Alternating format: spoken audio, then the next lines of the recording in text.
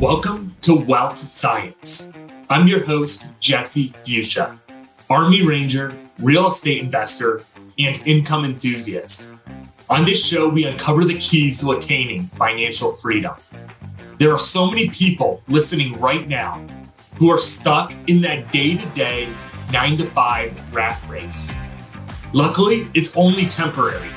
Each week, we bring on guests that help us discover the steps to build financial freedom, passive income, and generational wealth, so we can live the life we were born to live. Money is freedom. Let's get to the show. All right, welcome back to another episode of Wealth Science. I'm your host, Jesse Fuchsia, and today's guest is Jeff Cook. Jeff is a commercial real estate owner, operator, and investor in central upstate New York. He's the managing general partner at Cook Properties Fund 20. The Cook Properties Fund 20 is a private real estate equity fund of $26 million with the goal of acquiring mobile home parks and self-storage facilities in Massachusetts, New York, Pennsylvania, and Ohio. Jeff, what's going on, brother? Welcome to Wealth Science. Pumped to have you on this Sunday morning. Glad we could make it happen. Yeah, thanks a lot. I appreciate it. It's always nice to get to the office early, relatively early on a Sunday morning. So thank you. Yeah, no worries. We got a lot to unpack today. I mean, I've listened just for this interview alone. I've probably listened to, I don't even know, 8, 9, 10 podcasts that you've been on. So I've got a lot of great content. I'm pumped to jump into it. For the viewers who maybe don't know who you are, or maybe aren't from the Northeast in New York State, if you could just take a couple minutes and introduce yourself. Sure. Yeah. So like you said, my name is Jeff Cook. I was born and raised here in Rochester, New York. I started my real estate career back in 1997 with a single family home here in Rochester. Got up to started buying more and more singles, doubles, triples, residential apartments in the city. Got up to about 100 units, sold all those right around 2008, 2009, right before the crash. And then started moving into more commercial real estate. Bought my first mobile home park in 2008. We still have that today as 34 pads up in the North Country. Sandy Creek area, about halfway between Syracuse and Watertown. It took me a very short order, maybe a month or two, to realize how much I really, really enjoyed the mobile home park business model, and just started buying more and more parks after that. Right now we're up to, we just closed on some parks on Friday. Now we're up to 40 parks, 4,000 pads. And as you mentioned, we have another 2,300 pads under contract that are scheduled to close by the end of the year. That is awesome. I think this is so cool, and people overlook kind of the niche of mobile home park investing. Like I'm curious. If we go back to like that 2008, 2009 timeframe, Jeff, what was that general draw for you to the mobile home park space? And I guess I'm curious why you and your brother got into it. So I had apartments. They were all pretty much inner city apartments. So it was a lot of management. It was a tough go at it. I did it for about 10 years. And just decided I wanted to do something else. So I put them all up on LoopNet, and we had a gentleman from New York City that wanted to buy the whole portfolio. So I sold it, and I actually wanted to stay away from residential because I had, not that it was a bad experience with the apartments I had in the city. It was a difficult experience. So I wanted to stay more commercial. So I bought an office building in Rochester. Paid cash for it. It was right before the crash. So real estate was really tight and hot, and it needed a lot of CapEx, and it had a lot of vacancy. But I got a good deal. So I did all the CapEx. I paid about $400,000 for it, put another $300,000 into it, did all the work. And then the crash happened, and no one showed up to rent my brand new building. So I kept dropping the rent. Eventually, I got it to the point where we did attract some tenants. I filled it up, not at the rents I was hoping for, but nonetheless, we filled it up. And then I was approached to look at a mobile home park. And I was very concerned I didn't want to go from the quote unquote city poor to the country poor. So fortunately, this park was beautiful, still is, primarily a 55 plus park, built in the late 90s. And just fell in love with it. It was such a easy management for us, and it was a lot different, of course, than the city apartments. The residents paid their rent on time. They took care of their units. They mowed their grass. They were just really good, normal people. And with that impetus, I was able to move forward and buy a lot more parks. Yeah, and I love how you said from the city poor to the country poor, and so much with, I think, mobile home park investing and why people maybe stay away from it. And I'm curious what you think too. It's like that stigma of like owning a trailer park, and people don't understand that. Yes, these are like blue collar Americans, but I mean, they have a pride in their community and where they live. I'm curious what you think in regards to, and to kind of just back up here, if you could just kind of briefly go over, I mean, mobile home park investing in general, park-owned homes versus tenant-owned homes, private utilities versus public utilities, for the viewers who don't know. There's a lot to be said for home ownership, whether it's a stick-built home or a mobile home. When someone is invested in a large asset like that, all the stats show they take care of it better. They pay their bills better. They pay their rent better. In general, they have higher credit scores. It grounds them much more in the economy. So for us, when we bought that first park in Greenhaven, it was all resident owned homes, no park owned homes. Now, since then, obviously that park is, it's a gorgeous, beautiful park, and it's kind of one of our showpiece parks. Since then we have bought a lot of parks that certainly aren't as nice as that. They certainly have more park-owned homes than that. But that's kind of the nature of the business. You can't have all showpiece parks in your portfolio. I mean, I guess you could, but it's very, very difficult to assemble something like that. So we certainly like resident-owned homes much better than park-owned homes. But again, it's kind of the nature of the beast. If you want to get ahead, fill lots. Cut your vacancies, you got to have some park-owned homes. Right now we are in 2019, we brought in 75 homes. 2020, we brought in 100. 21, we're on schedule for 200. And then 22, we're probably going to be around 300. In years past, up until recently, we've been renting about 7 out of 10 of those homes. We've actually decreased that a little bit. Now we're around 6 out of 10. And we want to get to 5 out of 10 by the end of 22, and then just keep chiseling away at that to hopefully get down around 2 or 3 rentals out of 10, and the rest be home sales because of those statistics that I mentioned earlier. Yeah, absolutely. And I'm curious what you think too along the lines of utilities and what your portfolio looks like with public utilities versus public utilities. Do you guys only touch public utilities, or do you guys do private as well? I'm curious. We do both. I mean, again, public utilities are certainly the most desired utility structure. We love public water, public sewer, but at the same time, we're not afraid of private utilities. We try to draw the line with public water, but again, we do have quite a few parks that have wells. And we just have to do which we do. We have to do our due diligence to make sure we have a good operating well. That's been inspected by one of our third-party vendors during our due diligence process. And then, of course, we do the same thing for the septic or wastewater treatment systems. So we actually have every type of private septic wastewater treatment that's out there. We have a lagoon, we have some septics, we have and we have some wastewater treatment plants. So we're certainly not experts on all of them, because we have third parties that handle the maintenance and the operation of the wastewater treatment plants. But we're certainly well versed enough to know what potential issues might be out there. Yeah, absolutely. I think it just comes down to and I'm curious again what you think, if the proper due diligence is being executed, and maybe not being subject matter experts, but aligning the right people to the right problems, having the right experts inspect them. Risk can be mitigated even with private utilities, like something like a lagoon. With the park, I'm curious, people swear off the lagoon. I mean, at that specific park, have you ever had any issues with that one specifically, or does it function pretty well and you guys have no issues? We have not yet, but that actually is one of the parks that we just closed on Friday.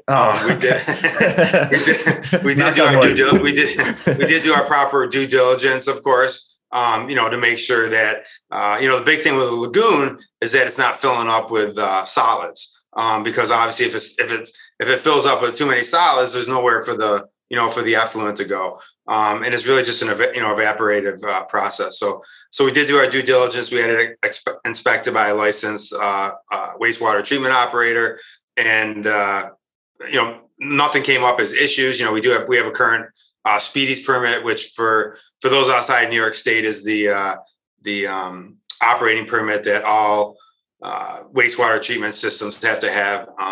Here, I'll show you a picture. Actually, it's pretty funny. So, I talked about the depth of the lagoon. I don't know if you can see. You can probably see it. Yeah. Here's a picture of my brother, Brian, who's our current COO. So what it says is, I know it's a little hard to read. It says, when life gives you crap, float above it. So that's Brian in the lagoon, checking the depth in various spots throughout the lagoon. So again, we go above and beyond to make sure our due diligence is done properly. But on a serious note, what we found is that the depth was well within where it should be based on the age. And again, it was, we don't have any issues with it. So when you got the chief operating officer out there in a rowboat in the lagoon, I think Cook Properties is doing it right, Jeff. The team's heading in the right direction, brother. That's crazy. That's why our property manager had to snap a picture of that. So Brian was a little nervous because he said there was a little bit of water coming in the boat, of course, and but he was able to still get his measurements and get out of there before it took on too much water. That's crazy. The next question I had for you, and I'm curious, when people look at the amount of affordable housing in America and the affordable housing crisis, I mean, do you agree that there is an affordable housing crisis? I know there's a lot of conversation around that when it comes to mobile home parks and why it is such a great investment, because there is such a limited amount of housing for maybe C class, D class, B minus class tenants. What are your thoughts on that? And do you think the government's doing anything to solve the problem, or what do you think is the solution? I'm curious. Without a doubt, there is certainly an affordable housing crisis. As we know, the gap between the, I don't even want to say the wealthy, but just, the upper middle class and the lower class continues to widen. It's getting more and more difficult for folks that are making, $20, $25 an hour to afford a decent house. And that's where mobile homes come in. We can cite a brand new 3-bedroom, 2-bath, single wide, just under 1,000 square feet in a park. For 50 to 55,000, depending on the location, and there's nowhere in New York State, or for that matter, most places in the country, where you can go to find that type of housing at that price. That's brand new. That's Energy Star. That they have their own lot. They can drive right up to their house. Unload their groceries. They don't have to park a quarter mile away, go upstairs, take an elevator. I mean, we really see it as the future of affordable housing. And I can say, and I like to say affordable in quotes, because, even housing that is in that 150 to 200 grand, for a lot of people, that's affordable. I know here in upstate New York, in the Rochester area, some brand new stick built homes are at a minimum are starting at 250, and that's 1,500 square foot 3-bedroom house. And like I said, we can do really beautiful housing for 150. Nice double wides. Paved roads, and it's something that we're actually looking into getting going here in the very near future. Yeah, I mean, I think that, I agree that gap is just widening, and there's just always going to be a demand. And obviously, I mean, I don't know if we have talked about it, but they're not building any more mobile home parks. I mean, it is a finite asset class, or at least it's very difficult to develop them. It's very difficult, yeah. We're looking. We actually have a few hundred acres under contract right now in the Rochester area that we are planning to build mobile home parks. We have not got approvals yet, but we're working on them. Again, it's a matter of, we got two big factors that are limiting brand new mobile home parks. One is the government, municipalities, and then secondly, that's sort of related, is NIMBYism, which is not in my backyard. No one wants a quote unquote trailer park in their backyard. And, part of that is our job as landlords and mobile home park owners is to change that perception. It has been gradually changing, but, we can always do more. If we run our properties the way that they should be run, and we run them as properties that we're proud of, like we do here at Cook. Eventually that will change, and the quote unquote trailer park will be a thing of the past. Yeah, I mean, that's just frustrating when I hear people say that, because I just know if you and Brian are going to develop or do something along these lines, I mean, these are going to be very nice homes, manicured lawns. It's really going to be, adding value to the community, and again, solving that affordable housing crisis. So from my side of the room, or my side of the table, it's frustrating when I see municipalities push back on that. And kind of a follow-up question as like we segue here, and I know you're sick of answering this, Jeff, and I've listened to so many podcasts to prep for today. We're an empire. We're both from the Empire State, brother. It's a very, very, very tenant-friendly state. What would you say to investors out there, or what are your thoughts in general on the laws of rent control, the eviction moratorium, which New York was one of the few states that extended it at the state level through the new year? I mean, how do you cope with these policies, and what are your thoughts on investing in New York and the Northeast in general? We love New York State. We were born and raised here. We, granted, it's much more difficult to do business in New York State, but we're so used to it. It's just a daily event for us. We continually, keep in touch with Albany and, make sure we know what's going on. Just to try to stay ahead of the curve. I'm on the ballot to be elected to be one of the board members for the New York State Housing Association in a couple of weeks. So if anyone's listening, that's one of the members of that group, please vote for Cook. So that will certainly help to get a seat at the table. After this large acquisition, we'll be the largest park owner in New York State. So we know that that's certainly going to have some pull, some power, some sway with the state, because again, we'll be the largest owner in New York State, and we have something to say. We know the operations, and we want to express to them what their pending legislation, how that's going to impact not only us but really the residents. Again, New York State's difficult, but we're so used to it. We're very nimble. We're able to make changes as legislative changes are made. Yeah, I mean, when I tell people whatever, we're buying this in New York State, people cringe, people laugh, people are like, "What are you doing?" And I'm curious what you think too. But I would say, like, when people look at the declining population in New York State, I really think it's focused more on New York City, where you or I invest more in upstate and central New York, which some of the communities up there absolutely thrive, and have actually more people from New York City have driven up to that upstate area. And I'm curious what you think on the concept also of the 3% rent control. What we've seen actually is like, it gives us that right now to raise the rents 3%. And there's not so much of an issue or anything like that. Like, what are your thoughts on rent control? I mean, have you guys had issues with it in your own communities, or what are your general thoughts? Yeah. So take the first thing there on population. It has been declining. It's been relatively stable recently.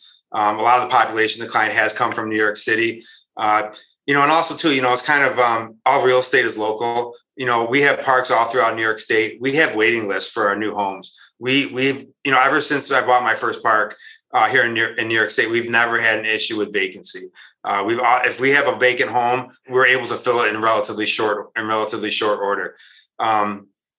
It's just, again, it's never been a problem for us. With the population decline, again, it's mostly coming out of New York City. And also to that, too, I think a lot of our residents are coming from inferior housing. There is a lot, New York State's an older state. It was one of the first states that was settled, way back when. So there's a lot of older housing stock. We have some parks that are in sub-secondary markets, populations maybe around 50,000. If we had, no matter how many homes we put in there, we would fill them up, because there's no good housing for residents who need affordable housing. So I think a lot of it, we're taking residents from inferior housing, which, that's competition. We provide a better product at a good value. So, they should come to us, and they're happy residents to get the value housing that we can provide. As far as rent control, we weren't happy about it, of course, but again, we were able to, make the appropriate changes. To be honest with us, it was actually, I don't want to say a positive thing, but it wasn't bad. prior to rent control, we were raising rent every other year in that 2 to 3% range. So now, because we never want to get below market, we'll raise 3% every year, regardless. And again, we just always want to stay on top of the market, because if we miss a rent raise in a particular year, we'll never get that rent raise back.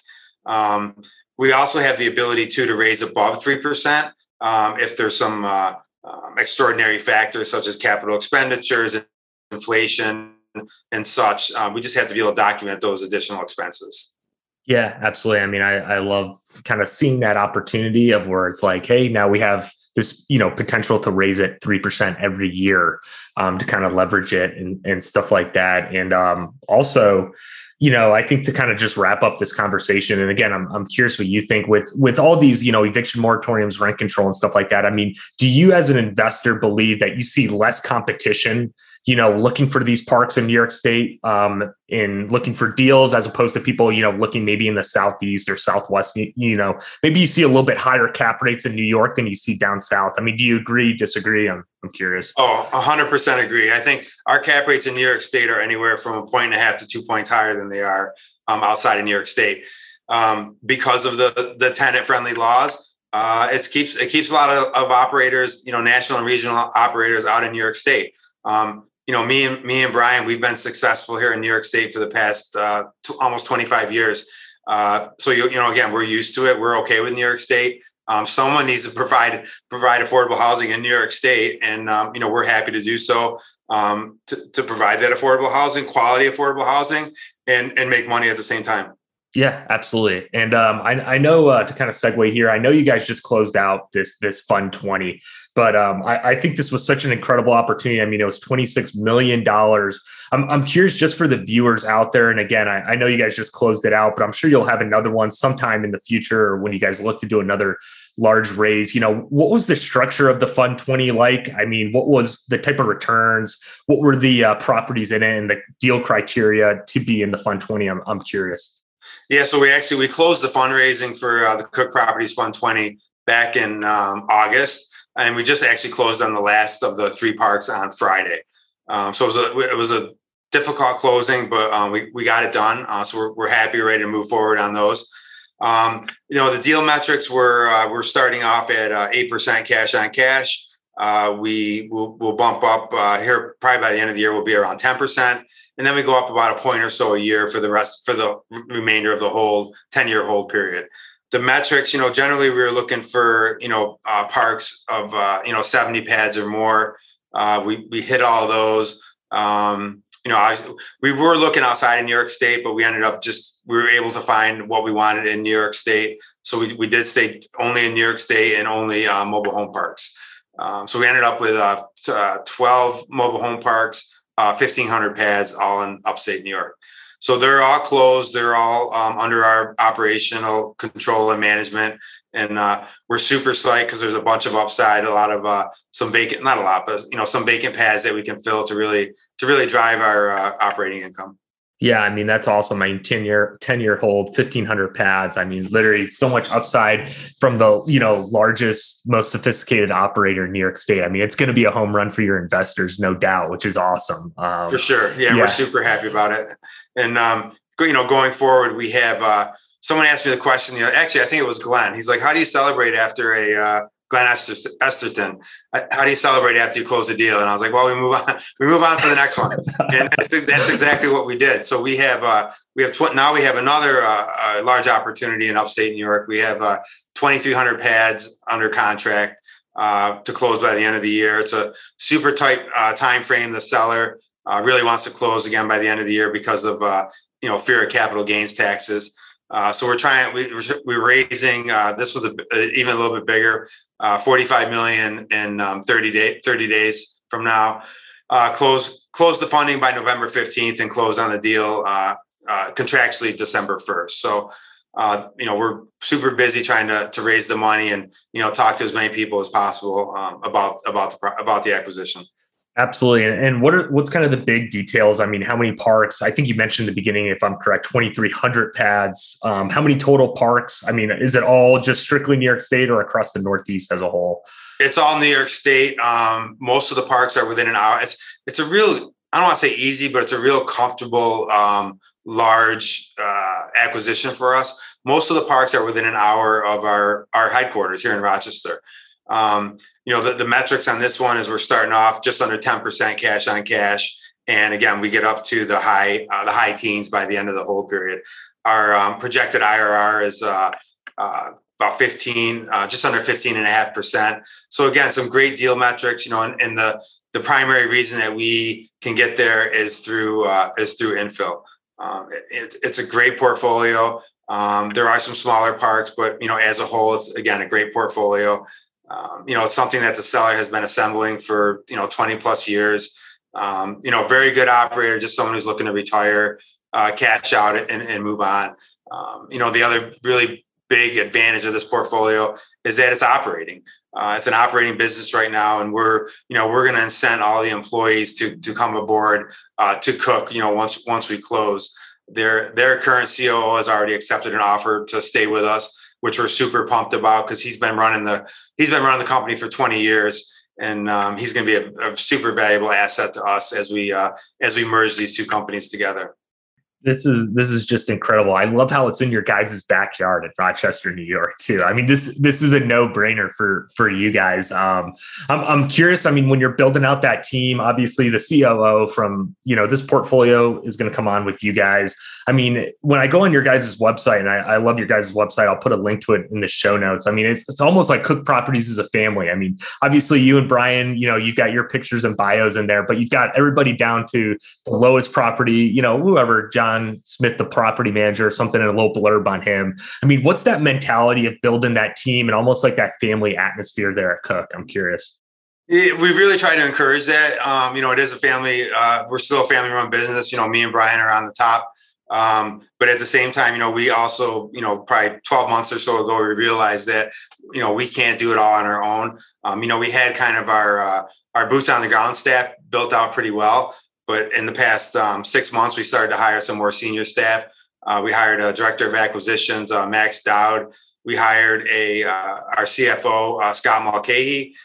We have an accepted offer for a new COO that's going to be joining the company here in a couple of weeks. Brian is being promoted to president of the company. We hired a new senior HR manager to help manage our human resource capital, and she's going to be starting in a couple of weeks also. So again, we're super excited to add that senior leadership to our team. But at the same time, all of our employees are important. But like you said, Jesse, the boots on the ground employees are what makes it happen, and we always try to encourage that cohesion and always letting them know how important they are to us. We do a lot of we say small things, but I think they mean a lot to our employees. We have about 20 people that come to the office for administration on a daily basis. We do bi-weekly chair massages. We have a lady who comes in and does that for us just to help with the stress and a little break. As you see on our website, we always try to have at least one dog here in the office. You can probably see in the corner there is our dog bed for one of my dogs. So that's always great. I mean, no matter how bad of a day you're having, if you see a big fluffy dog running down the hallway, it really is not that bad, and it really brings your stress level from 10 down to 0 pretty quick. We also have we do monthly luncheons just to get everyone together and talk about non-work stuff, and me and Brian buy lunch for everyone. And then for our guys in the field, we tell our site supervisors, same thing. If there's an opportunity where everyone's together, please buy them lunch on me and Brian. Take a break, relax, talk about who's playing football this weekend, that type of thing. Work is super, super important. I love working, but at the same time, everyone has a life outside of work. The other thing that we did for the guys last year is we bought everyone in October, November last year. Is we bought everyone nice Carhartt jackets for the upcoming winter. They got Cook on one side and their names on the other. And, it's good advertising for us, but really it's more important for them to look good, feel good, be proud of who they work for, be proud of their parks, because that's all going to translate down to the bottom line. Let's face it, happy residents pay their rent, and happy residents that pay their rent, again, comes down to the bottom line. makes us happy and makes our investors happy. So. Yeah, I mean, this is awesome. I mean, the amount of connections that I can just draw from like my military career, being a leader, being an officer, to what you and Brian are doing. I mean, I buy food for my guys all the time, and it's no secret. I mean, take care of the people on the bottom, and like they're going to work hard for you, and creating an atmosphere where people, look forward to coming to work. It's not like, I've got to go work at Cook Properties today. Like, people are probably fired up. Hey, I'm excited to go to Cook Properties. And even like I'm a big follower of you on LinkedIn and Facebook, and I think you guys were like doing a barbecue one Saturday or something like that, and it was like everybody got together and it was just barbecuing outside. It's like, that's what it's about, you know what I mean? And it totally has an effect on the bottom line, and happy workers are going to work harder for you. So I think that's awesome. I love what you guys do over there. Agreed. We had our first annual summer picnic back in August. That's probably what I was looking at. Yeah. And awesome. We had Dinosaur Barbecue, which I'm sure you probably have heard of. I think there's some in Albany, maybe, I'm not sure, but definitely Rochester, Syracuse. Super good barbecue joint. They catered for us. We had people come, because our on-site managers are scattered all over New York State. And we had a couple that came from about 2 hours away. We had actually my first park there in Sandy Creek, our park manager from there came, which, I was super stoked about that. I was so happy that he made the 2 hour trip, they spent more time in the car than they did at the picnic. So that was very, we were very proud of that. We were very touched that all those, all the managers came. We ordered way too much food, so most everyone went home with enough food for dinner and probably lunch the next day also. So that's something we're going to continue to do on an annual basis. Yeah, I just love that. I love the atmosphere there. I love the teamwork. It's awesome. Cook Properties is doing it right. But a couple more questions before we get ready to wrap up. I mean, obviously the 50-meter target for you guys is getting this 2,300 pads across the finish line here in the next few months. I mean, as we look into 2022, I'm curious, what is the future of Cook Properties? I mean, are you guys sticking to the Northeast and mobile home parks and storage, or what do you see the vision for the next year or two? I'm curious. Yeah, so our goal here is, again, like I said, once we celebrate a win by moving on to the next challenge, the next deal. So our goal here in the next 3 years is to be at 20,000 pads. So we got a lot of work to do. We still want to continue to buy in New York State. We're not going to stop at 6,300, but we do want to expand outside of New York State. We want to be Midwest, Northeast, down the East Coast. Something that's easy for us to get to, whether it's a day drive or a quick flight on an airplane. We do want to stick with. We don't want to start with 100 pads here, 100 pads there. That's not for us. That's not our model. We really would like to be, if we're going to start off in a market, kind of that 200, 250 pad park. Better yet, we'd love to buy some more portfolios that are already operating with operating businesses and operating employees. That way we can come in and do our tweaks and hopefully make it a little bit more efficient operation.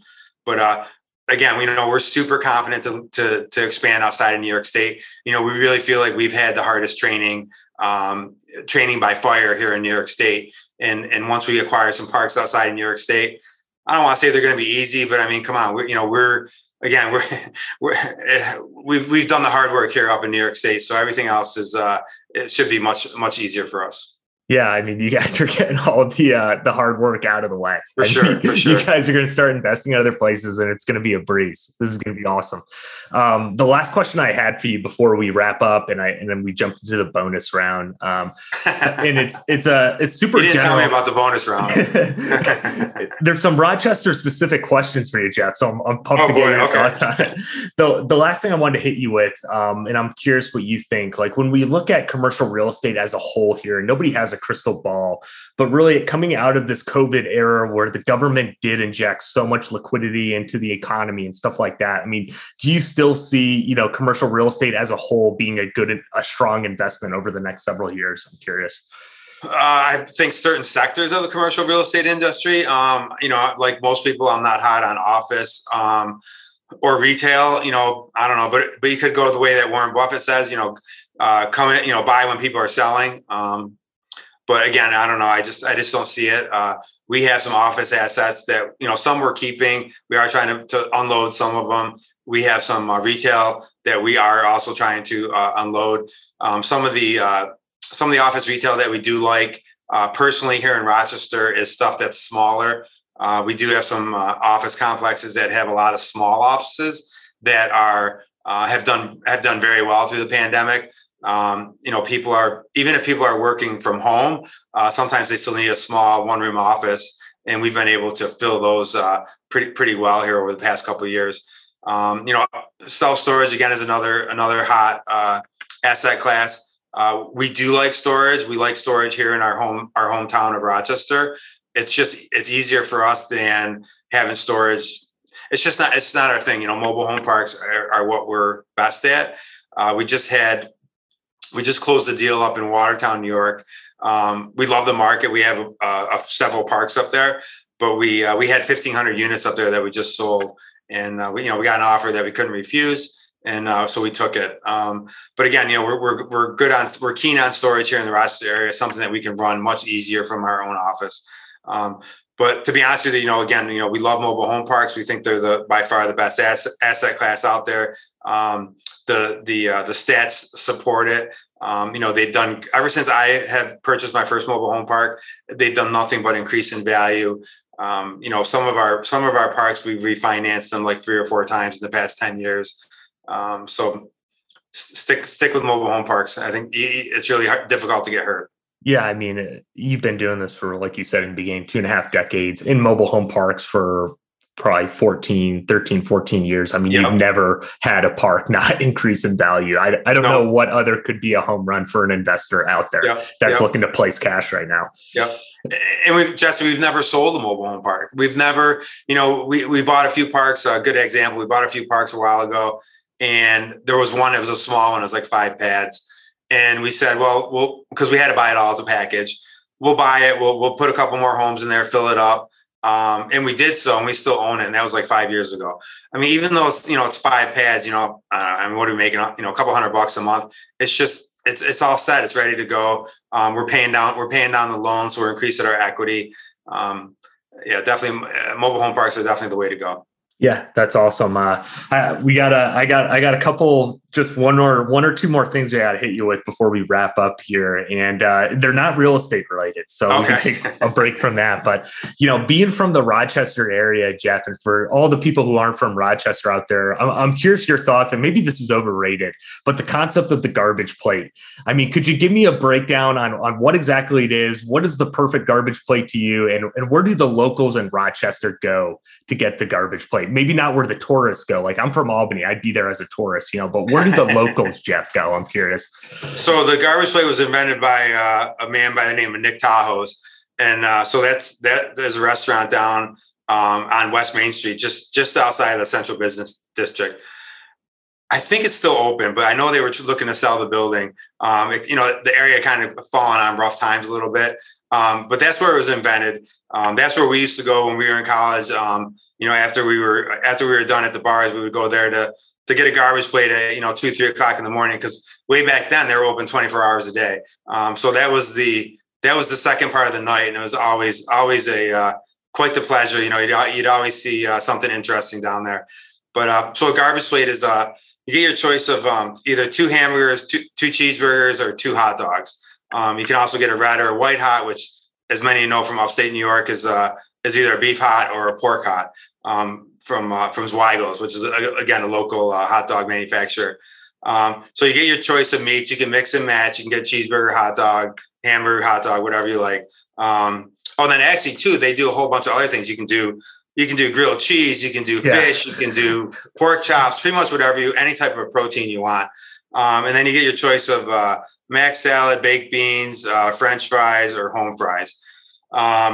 And then they put all that on first, and then they put the meats on top, and then they cover it with whatever you want. I always get everything, which would be, onions, ketchup, mustard, hot sauce. Some people get some pickles on it. So hence the name garbage plate, because it's really just kind of everything thrown on top. But now there's probably, most restaurants or diners, you can get a garbage plate now. And, most of them are really, really good, but the original is definitely the Nick Tajos. That's awesome. Yeah. Like I said, I'm a tourist, Jeff. I don't want to go where the tourists go. I want to go where the locals go. The guy's born and raised in Rochester. I'll have to check that out. For sure. The very last question before we end here, and I always hit this with everybody, and I'm super curious about your answer because I think it's going to be unique. But I mean, Jeff, you're living the perfect life. If it's going on right now, 5 years from now, 10 years from now, I'm curious. The perfect life for you. I mean, what does that look like? I'm living it. I mean, I really enjoy working. I enjoy what we're doing. I'm enjoying, as my brother would attest to the same thing. We enjoy running the business. We enjoy running mobile home parks. That's what we started off doing. We enjoy the challenge. I've always never backed away from challenges. And even more, as important, obviously, we enjoy making money, but as important as that is, that we're providing quality housing for our residents. When I get a phone call from a resident and they're not happy about something, or just something that hasn't been maybe addressed quick enough by a property manager, I still take that personally. And it's difficult for me to get those phone calls or those emails. So again, we always try to do the right thing, and I always want to be proud of our product. I never want to be ashamed of going through a park. When we do our tours of parks, if there's an issue that we see, we want it addressed right away. Again, because we do want to provide that quality, affordable housing. In addition to work, and even more important than work, I have a son who's about to turn 16 and a daughter who is 13, and right up there, number one, right above work is watching them play sports. I got a beautiful wife who's a teacher here in the local area. So I would say I'm definitely living the perfect life right now. I couldn't be happier. Me and Brian talk about what's going to happen in 10 years. When in 10 years, our kids will be out of college. And at that point, we'll reevaluate. I know me and Brian aren't going to be sitting on a beach. That's for sure. We'll want to continue doing cash flow type investments. And I'm sure it'll be in the mobile home park space. Yeah, that's awesome. I mean, that's just a huge why. And again, the atmosphere that you and Brian have created over there at Cook Properties is world class. I mean, there's no doubt about that. For people who want to hear more about you, Jeff, I mean, might be interested in investing in this upcoming opportunity. I mean, best platforms to reach you on, best ways to get a hold of you. I'm curious. Sure. You can always call me. I'm available anytime. 585-233-4699. My email is jeffcook@cookpropertiesny.com, and our website is cookpropertiesny.com. Awesome. We'll put links to all that in the show notes. And again, I encourage everyone to go over and check out your website. It's a really, really professional website, and just an awesome, gives you that family dynamic and atmosphere that you guys have over there at Cook. So I appreciate your time, Jeff. Again, I know it's a Sunday morning and we had to pull some strings to make this get together, but there's no doubt in my mind from hearing your story from 1997 to 2021, it is an incredible story. And you will go down as I think one of the top investors in New York State and in the Northeast whenever this comes to an end. But I appreciate you and everything that you do for the affordable housing space, and how much value that you and Brian add is incredible. So I can't thank you enough for taking the time today. Of course. Thanks, Jesse. You're much too kind. And we're not going to stop. So 22 should be even more of an exciting year than the past 25. So awesome. Thank you again for your time, Jeff. I appreciate it, brother. And I will catch you later. All right. Have a good day. Thank you. Hey, thanks again for listening to the Wealth Science Podcast. Take some time to subscribe and leave us a review. It really is the basis that helps us continue to bring on amazing guests each week. We have another incredible story to share next week, and I'm certain it's going to add value to this community. Please do not hesitate to reach out if there's anything I can do to help you in your journey of attaining financial freedom. Thank you again for listening, and we will see you next week.